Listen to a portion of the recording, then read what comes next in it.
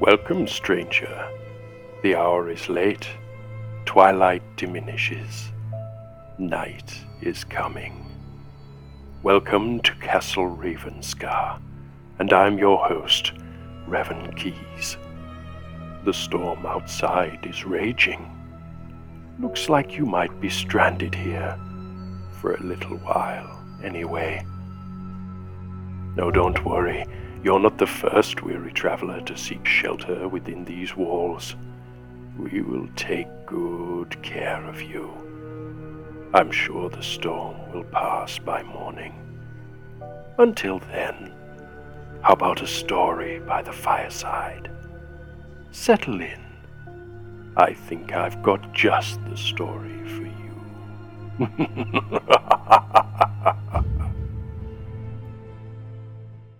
Come in, fearless pilgrim. Settle by the fire. In tonight's tale, we explore the supernatural as one retired miner recounts an experience that ruined him and his family. Tonight, I present to you The Haunted Mine of Barrowstone Lake by Revan Keys. My name is Sebastian Gray. I'd like to tell you a story. It's a difficult story to tell. It seems almost impossible looking back, but I fear that my age will rob me of the memories that I have and the truth that tore my family apart. The year was 1813, and I was 15 years old, small and slim for my age. My parents were coal miners both. They worked long hours in the mine by Barrowstone Lake. We lived in a small townhouse just off the main market square. My parents, my sister Bess, and me. Bess was 7 years old at the time, and she was the light of our lives back then. A tiny angel with long blonde hair and rosy cheeks. She was my father's whole world. We both were, really, but there was something angelic about Bess that was very hard to ignore, even if that meant sometimes feeling second best. It was a feeling I almost enjoyed. It was a way that I could look after her. I was her brother, and I loved her just as much as my mother and father did. Our house, though small, was well cared for.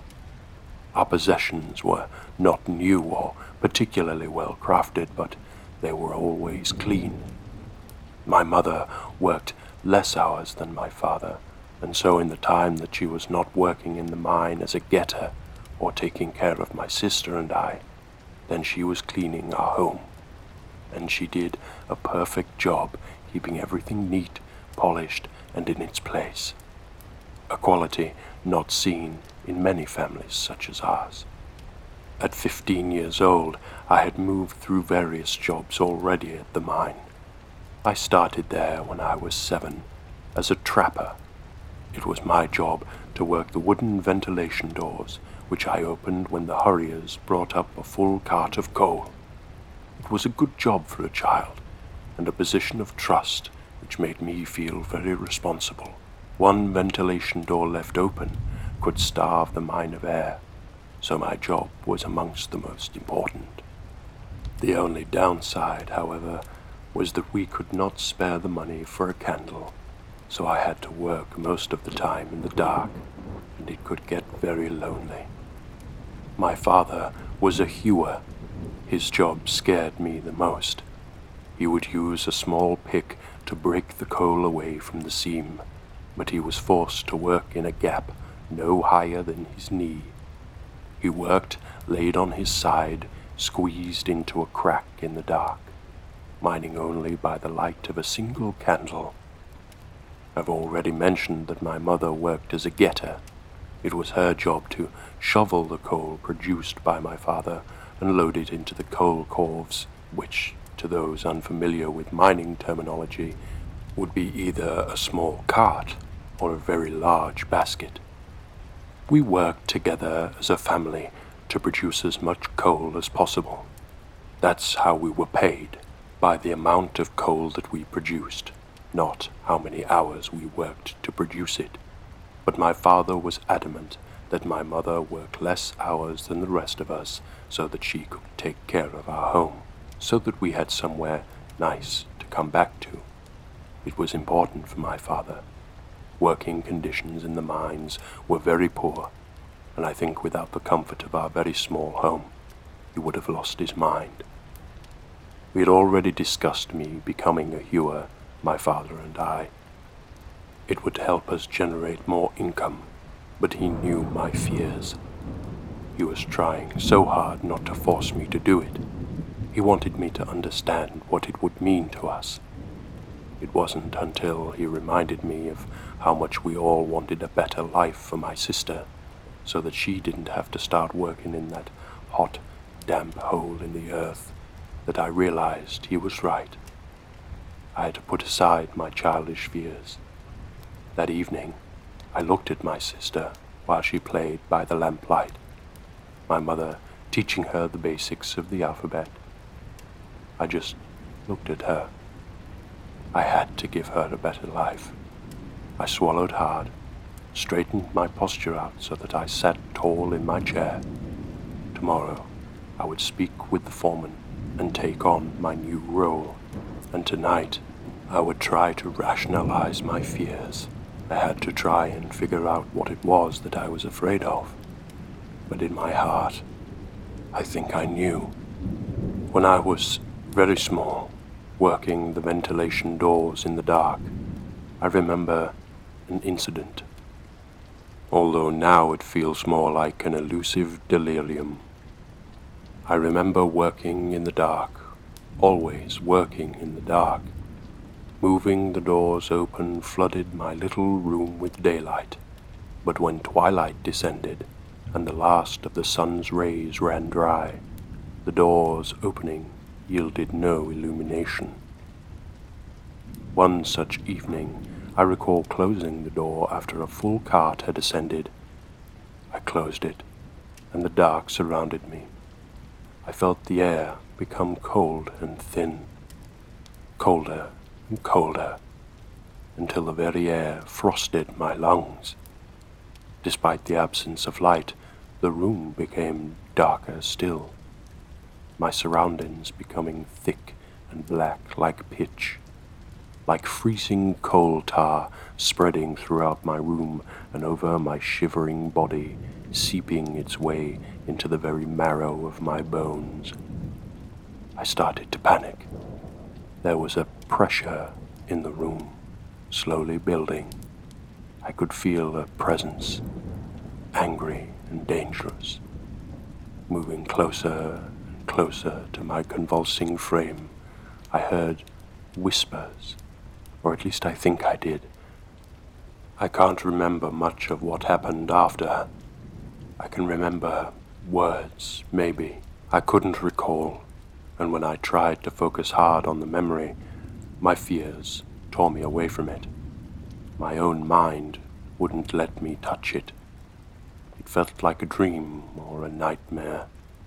Maybe it was. Just the overactive imagination of a small boy that worked in an unsafe and scary place. Either way, tomorrow I had to face that fear of the dark. I would be okay. If my dad survived all this time, I'm sure I could too. I'd learn from the best. I slept well that night, through my fear, knowing that I was going to be doing something good for a rosy angel. The next morning, we laughed and spent time together over breakfast, just before the sun had officially declared the morning begun. My sister stayed with my aunt, who minded her for very little money in return. She was a widow, and she had inherited just enough to keep her in food and clothes if she forwent any degree of luxury, which she didn't mind in the least. She extracted joy from the time she spent with my sister. It was an arrangement that no other in the mine could afford, which is why at least a full quarter of the workforce were children. We made our farewells for the day, lunch packs in hand, and headed for the colliery. We made our way to the nearest pit head, which was a long, narrow shaft that bore directly into the earth. We would be lowered into the mine proper from this shaft, sometimes in twos, tied back to back. Once we were down, we headed into a small room just off the main mine track. This was a kind of storage room. We could leave our meals and clothes here, confident that they would remain untouched.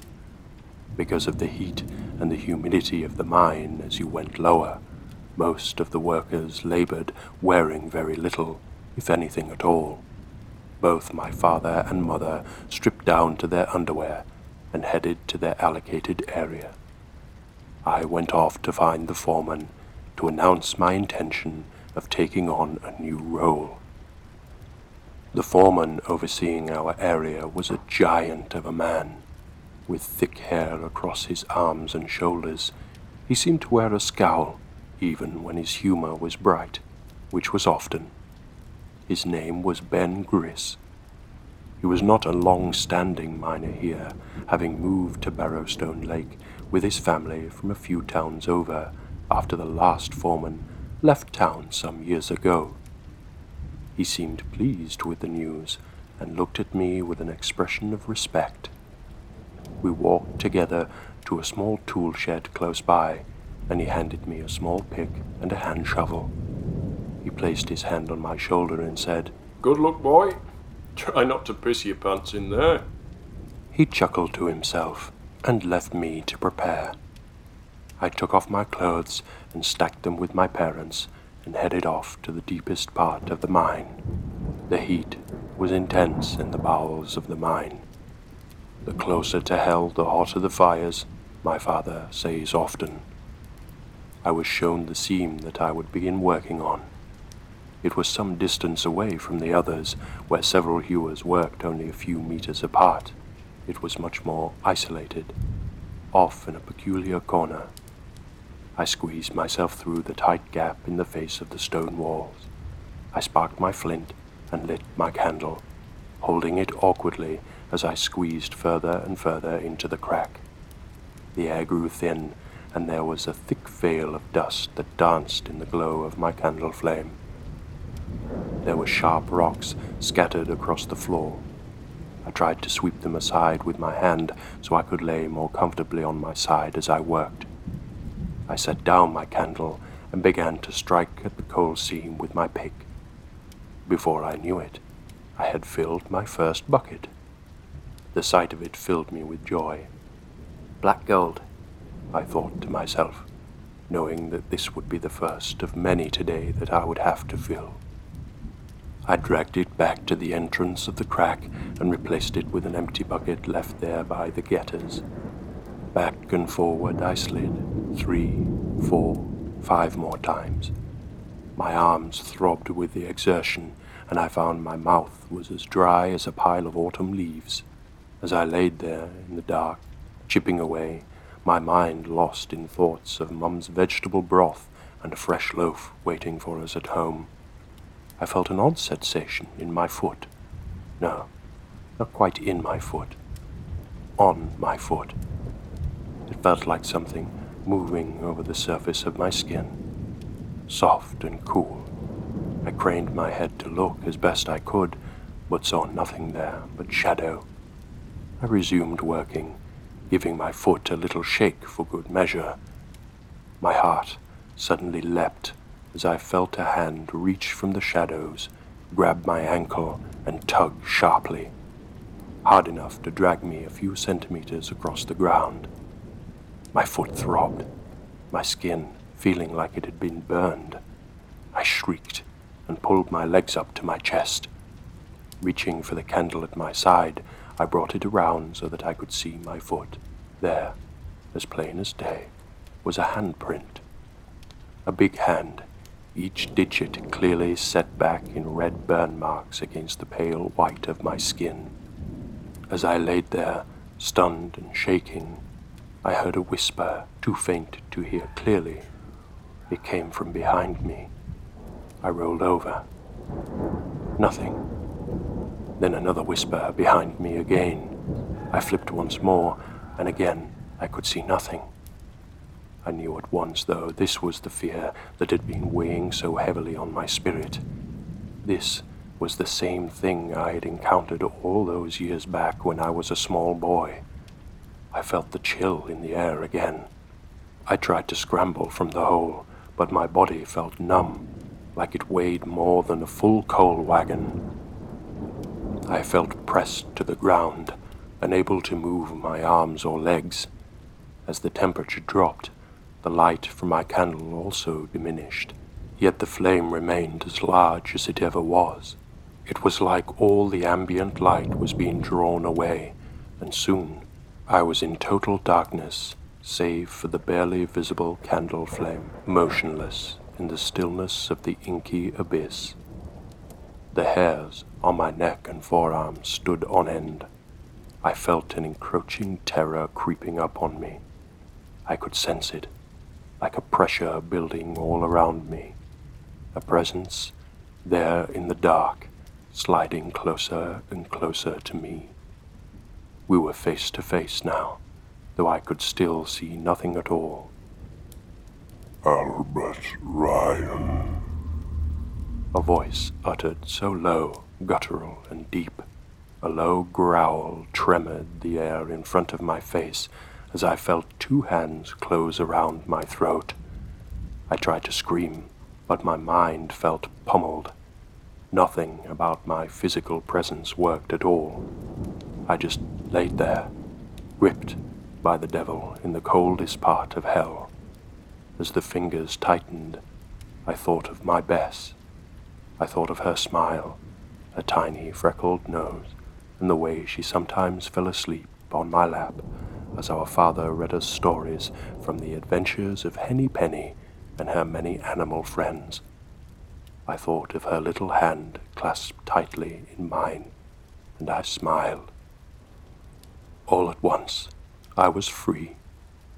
The heat flooded back, and the light radiated out from the now unmuted candle flame. I could move, though I was in pain. My neck felt stiff, but I was alive, and I was in charge of my own limbs again. With as much speed as I could muster, I dragged myself out from the seam. I stood upright and held my head in my hands. "You all right, sir?" Came a voice from across the way. It was Sally, one of the getters. She was a girl the same age as me. "You look like you're going to lose your breakfast." She chortled as she eyed me up and down. I suddenly became aware that I was stood in my underwear, trembling, and not a moment away from wetting myself, if I'd not already done so. I'm fine. I stammered. I need to go." I ran at half pace. I didn't stop for my clothes. I just headed directly for the pit head and took the rope straight to the surface. The cool air on my skin was nothing short of magic. The daylight, the breeze, the ambient sounds of the whole world all worked to bring me back from the waking nightmare that I had barely made it out of. A hand on my shoulder made me flinch. "You look bedeviled, lad. What's happened?" said Ben. He seemed genuinely concerned, and when his eyes met mine, they were filled with warmth and compassion. I knew he would think me head-affected and send me back in if I told him the truth. I couldn't breathe. I felt sick, sir, weakness and all. I knew my expression was pitiful. I just need a rest, is all. Maybe it was just too much in a day. I could push carts today, please, sir. Well, suppose you won't lose any coin, but remember you won't earn any more than you would have yesterday, save for those few buckets you managed. Pennies is all. You can explain that to your father. I don't want him coming back to me full of hell. He put his hand on my shoulder once more. 5 minutes, lad, then I want you back in. You can stay in this area if you like. Help Sally, Ralph, and Sissy. The rest of the day felt protracted. Time dragged on, and I jumped at every rogue shadow and every clang from every dropped tool. When I finally reached my front door that night, I knew my father would be right behind me. I would have to explain myself somehow, yet I was unsure in my own mind what exactly did occur. I made an excuse of illness, and my father responded with sympathy and understanding, though I could tell he was disappointed. I agreed to try harder the next day. My God, how could I go back into that mine? That night, sleep was elusive, yet another shifting and abstract entity that swam back and forth through my mind. Before I was fully aware, I was staring down into the abyssal blackness of the pit head once more. Once we reached the bottom, I parted ways with my parents, removed my clothes, and began work in a new seam. The whole day through, I was plagued by that same unseen force. Everything would be quiet when the others were near, but as soon as they moved on, I would feel a freezing fist jab me in the back. As I laid chipping at the coal, I felt that strong hand move through my hair and sharply grab, jarring my head back. Albert Ryan. Albert Ryan.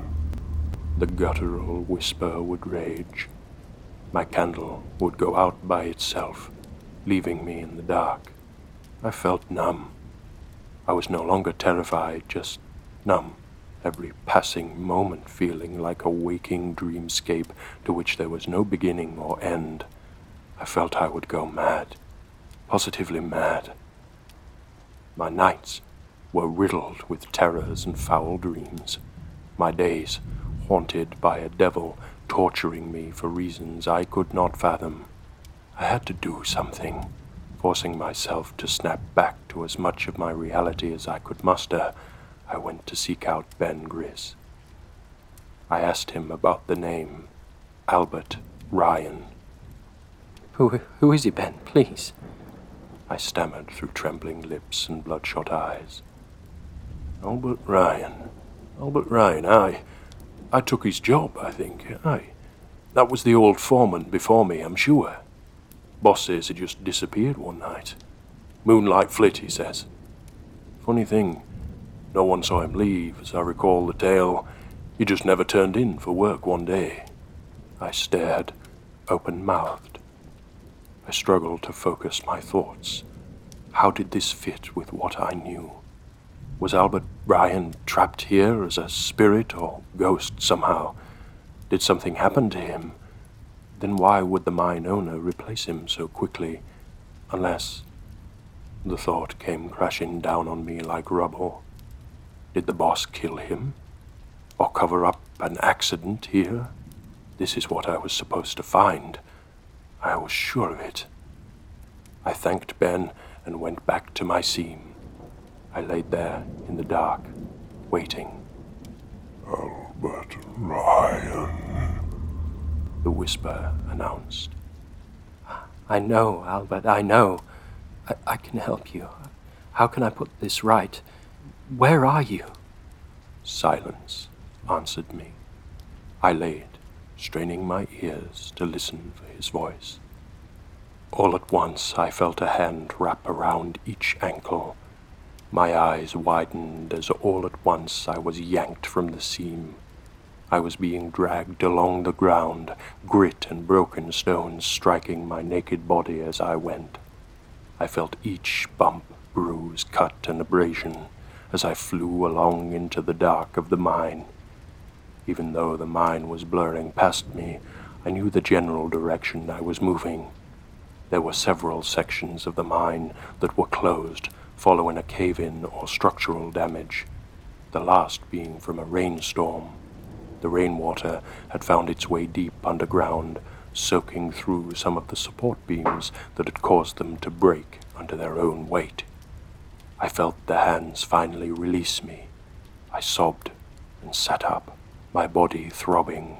I was in total darkness. The blackness there was impenetrable.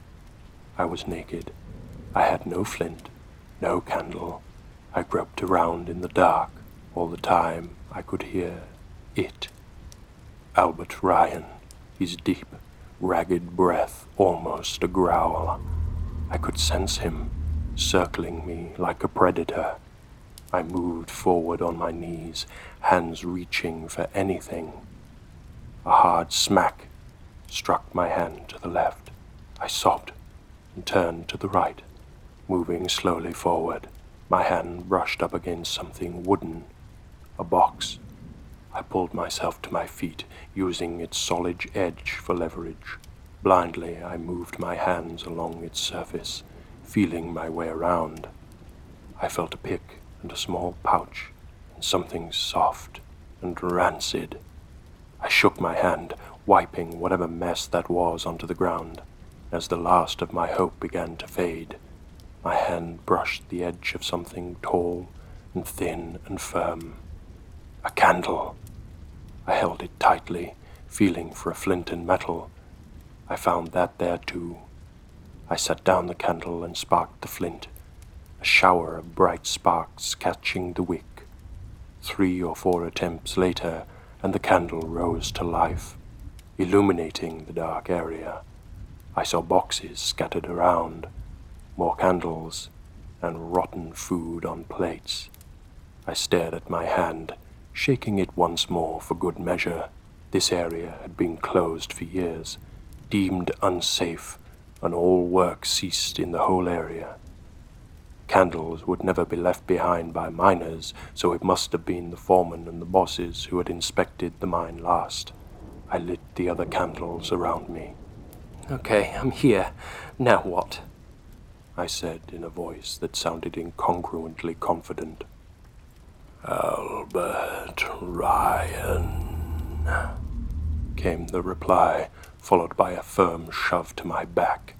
I looked around and noticed a small area of one wall, boarded up with several wooden planks and a barrel in front. The only reason it stood out was that you could see the earth behind was missing, but the gap was small, only shoulder height, not high enough to warrant reinforcing against cave-in. I pointed at the boards. Albert Ryan, Came the reply, and another hard shove towards it. Using the discarded tools, I hammered the boards, pulling at them with the pickaxe. Plumes of dust filled the air, and in a few moments the boards were cleared and the hole exposed. I dug carefully forward, all the while knowing what I would find. I raked the soft earth with my hands. Inevitably, I felt something hard and bony. A hand drew into view as the soft dirt fell away. I leant back, a low sob escaping my throat. Spurred on by a hard shove from behind, I dug further, unearthing the skeleton from this undignified prison. It was the skeletal remains of a man, a large man. As I stared, I heard the whisper soften. Albert Ryan, As it faded to somewhere far away, I knew what I had to do. I had to confront the owner. I had to have Albert's body removed from here and buried with dignity. I hurried from the depths, making my way carefully but swiftly back through the abandoned section of the main work areas. I gathered my things, dressed, and left the mine. I knew the owner would be in the offices on the site. My hands were shaking. He had murdered this poor miner, or covered up an accident and made it look like he had moved on, skipped town. I had to set this right, or I would be haunted forever. Of this I had no doubt. I burst through the closed doors to the master's office. I found him. I found Albert Ryan. What happened to him? Did you kill him? Why did you say he left town? What's the meaning of this, boy? Replied the master. Albert Ryan, what are you talking about? Found him. The master was tall and gaunt, an elderly man, wearing a tight-fitting grey suit that gave him an almost spectral appearance. I found his bones in the mine, sealed up in a wall in the derelict sections. I hurriedly replied. Bones? In the mine? I can assure you, whatever bones you found do not belong to Albert Ryan. He's alive and well, and living in the next town over with his family. You can go and check for yourself, boy. Now get back to work before I take this misunderstanding very personally." There was no flitter of guilt on the man's face. He sounded totally convincing. I felt my world falling apart, my sanity being pulled at the seams. "I give up," I whispered. "I'll work on the farms. I won't even ever set foot in the mine again. Father will understand." I made a feeble apology and left the old man, quite aware that he was too elderly to have killed anyone, even those few years ago, and besides which he had a reputation of being kind, gentle, and understanding. Nothing about this made sense, and I felt my mind begin to shut down. Was I wrong? If I was, then what did I find there in the dark? As I exited the offices, I saw in the distance a shining blonde angel, our Bess, running towards the mine. My stomach heaved. I bolted with every ounce of speed I could muster, but before I could reach the yard, I saw her blonde hair disappear into the mine entrance. I screamed her name. Workers looked at me, eyes darting around to see what was the matter. I bolted past them all and made my way into the mine. She darted round each corner, seeming to skip meters ahead of me every time I came close. She would appear further away. I knew exactly where she was heading. I stopped briefly to grab one of the expensive lamps that held the taller candles mounted to the walls. I followed my senses around the twists and turns of each tightening corridor, back to the abandoned sections. Before I could reach the passage that led to the room where I had unearthed that skeletal mystery, there came a deep tremor. The ground shook, and the support beams that held back the weight of the world above came crashing down in front of me. I covered my eyes with my arm and jumped back. I yelled for Bess, looking frantically for a way through. From far beyond the rubble, I heard her scream, and then silence. I darted back the way I came, looking for Ben and my parents. I told them what had happened, that Bess had ran headlong into the dark. At first, they didn't believe me, their faces changing between puzzled amusement and confusion, settling finally into deep fear and panic. They followed me into the tunnel, but the track was clear when we arrived.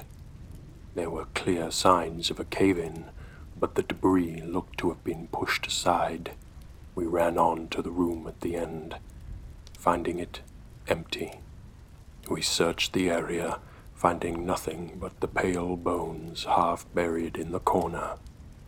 My parents spent the whole night searching the yard, the mine, and even the entire town.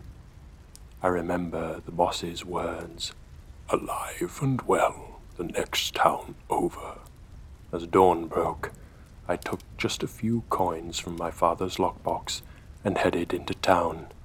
Not knowing exactly where this journey would take me, I slipped a small meat knife into my pocket and headed for the coaches. The next town over was Dartwood, only an hour away by a skilled driver and fast ponies. I paid my fare, and we headed off into the fresh morning light, just as the rain began to fall. The driver dropped me at the town inn. I entered, knowing that a child my age would draw some attention. I asked the barkeep, who gave him the name Albert Ryan, formerly of Barrowstone mine. The innkeeper seemed resistant at first to speak, until I mentioned that the mine owed Albert some money for wages unclaimed, and I was there to deliver it. I flashed him my most sincere smile, relying on the fact that I was 15 years old to assuage any doubts he might have. He finally gave me his address, and I darted back out of the door. I searched each street sign, looking for Grove Street. The house at the end, crooked gate, and a long front yard was the description. And there it was. I marched up to the front door and knocked. A woman answered. She stood there in a neatly pressed nurse's uniform. Speak quickly, young man. You caught me heading right out to the hospital. How can I help you? Her voice soft and gentle. Albert Ryan, I replied. Oh, that's my mister. He's inside and to the left in the kitchen. You can't miss him, she said as she picked up a small bag and hurried out of the door. Goodbye, darling. I'll see you this evening. Don't forget to pick up Winston from my sisters, and there's a very handsome young chap here for you. She looked at me and smiled. In you pop, love. I made my way slowly through the hall and into the kitchen on the left. At the table sat a man. He stood as I entered, his beard neatly trimmed close to his face. He wore a waistcoat and impeccably pressed trousers and a small black tie at his throat. "Who are you, young man?" His voice smooth and confident. I'm from Barrowstone Mine. You were a foreman there a few years ago. You're Albert Ryan. His posture stiffened, and he placed a clenched fist onto the surface of the table. "What business brings you here, boy?" he said, his tone intense and firm. I found him in the abandoned section of the mine. I found him there in the dirt. Albert's eyes darkened as they met mine. The intensity of his gaze seemed to bore right through me. "Old Alan Bracken, eh? But I did a damn good job of hiding that fool. I even convinced the boss to close that section of the mine after I buried him. I was so careful. I pulled the beams just right. I filled out the paperwork from the inspectors that never came. I took it to the boss myself. It was all so perfect. Or did a little bastard like you ever find him?" he growled. "And why now, after all these years?" I couldn't find the words to explain. I stood shaking. Why did you do it? I stammered. "Why? Well, I didn't mean to, was the simple truth. Maybe pushed him a bit hard that day. He snapped back at me. We got into a scuffle. I smacked him in the head. Soon as he went down, I should have stopped, but I couldn't. I just swung the pickaxe. Before I knew it, that was that. Dead. I knew he lived alone, no family or friends to speak of. He wouldn't be missed. It was me I was worried for. So I hid him, did everything I could to make sure no one would ever find him. It was all perfect. The rainstorm we had that month was a gift from heaven. I knew how to divert a bit of groundwater to certain areas of the mine. I let it soak through one of the beams, pulled it down without much effort. Did everything, his tone becoming angrier. Paperwork forged, inspectors made up, and the boss bought it all. The mine was huge. He didn't miss that one small section. He didn't care. And I knew we would never send anyone back down there. Not after it claimed the life of poor Alan Bracken. His eyes met mine once more. I even forged burial paperwork. Said the body had been claimed. He was given a pauper's burial at the edge of town. So I'll ask you again. How did you find him? I fell to my knees and sobbed, shrugging my shoulders, unable to contain my grief. Oh, forget it. I don't care. I'll not let you undone what work I've done. He dashed forward, his hands extended for my throat. My hand, however, was already in my pocket, gripped around the handle of the meat knife. Just one step closer, I thought, as his shadow loomed over me and his hands grazed the skin of my neck. I thrust my arm out sideways and brought the blade straight into the side of his neck. I twisted it. His eyes grew wider than I thought it possible for human eyes to open.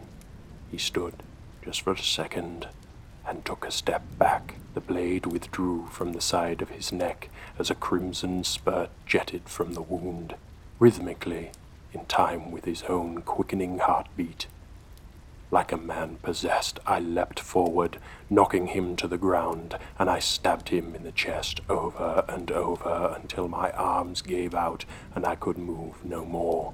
I rose, and after rinsing the blade in the sink, I wrapped it in a piece of nearby cheesecloth and placed it back in my pocket. I closed his front door and walked, dazed and exhausted, back to the coach stand. The journey passed in a blur. Visions of Albert's wide eyes flashed back and forth through my mind. Without thinking, I was walking slowly towards Barrowstone mine, down the pit head and into the dark, back to the room in the abandoned sections. I never looked up at the workers scurrying around their business. I just walked, head down. As I entered the room at the end of the broken section, I saw her there in the corner by the remains of Alan Bracken. Bess, she was curled up, rocking. Albert, Ryan, she whispered over and over. I gathered her up in my arms and carried her back home. My parents held us both for hours, my father stroking my hair and telling me how proud he was of me. My amazing boy, my own amazing boy. You brought her back to us, you angel, my angels both. He gushed as tears escaped his eyes. We never went back to that mine, my family and I. As far as I could tell, the boss found out about Albert Ryan's murder. He spoke to the police and gave his accounts. I was arrested but a few days later. Because of my age, I was given a lighter sentence, especially after I had explained to them the murder of Alan Bracken, making out that it was by sheer accident that I found him. I claimed that I went to see Albert Ryan to convince him to confess, thinking that I was man enough to handle things alone. I said that he had attacked me, and in a blind panic I lashed out. I spent 3 years in prison, but it was Bess and my family that suffered the most. Bess ended up in the care of Willow's Grove, a mental asylum for the insane. Without us both, my parents fell into a deep depression. Work at the mine resumed, and there were no stories, as far as my researches led me, to tell of any unexplained activity there. It remains to this day as quiet as a grave. My sister remains there in Willow's Grove. I see her every week. The only words she speaks from that day to this are Albert Ryan. And that brings us to the end of this tale.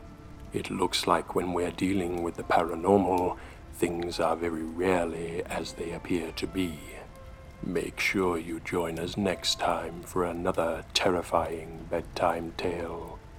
And to make sure you never miss an episode, make sure you follow and subscribe to Spotify and YouTube. And as always, if you have a horror story you would like narrating on this podcast, please get in touch. Until next time, weary traveler, stay safe and join us again for more Tales from Castle Ravenscar.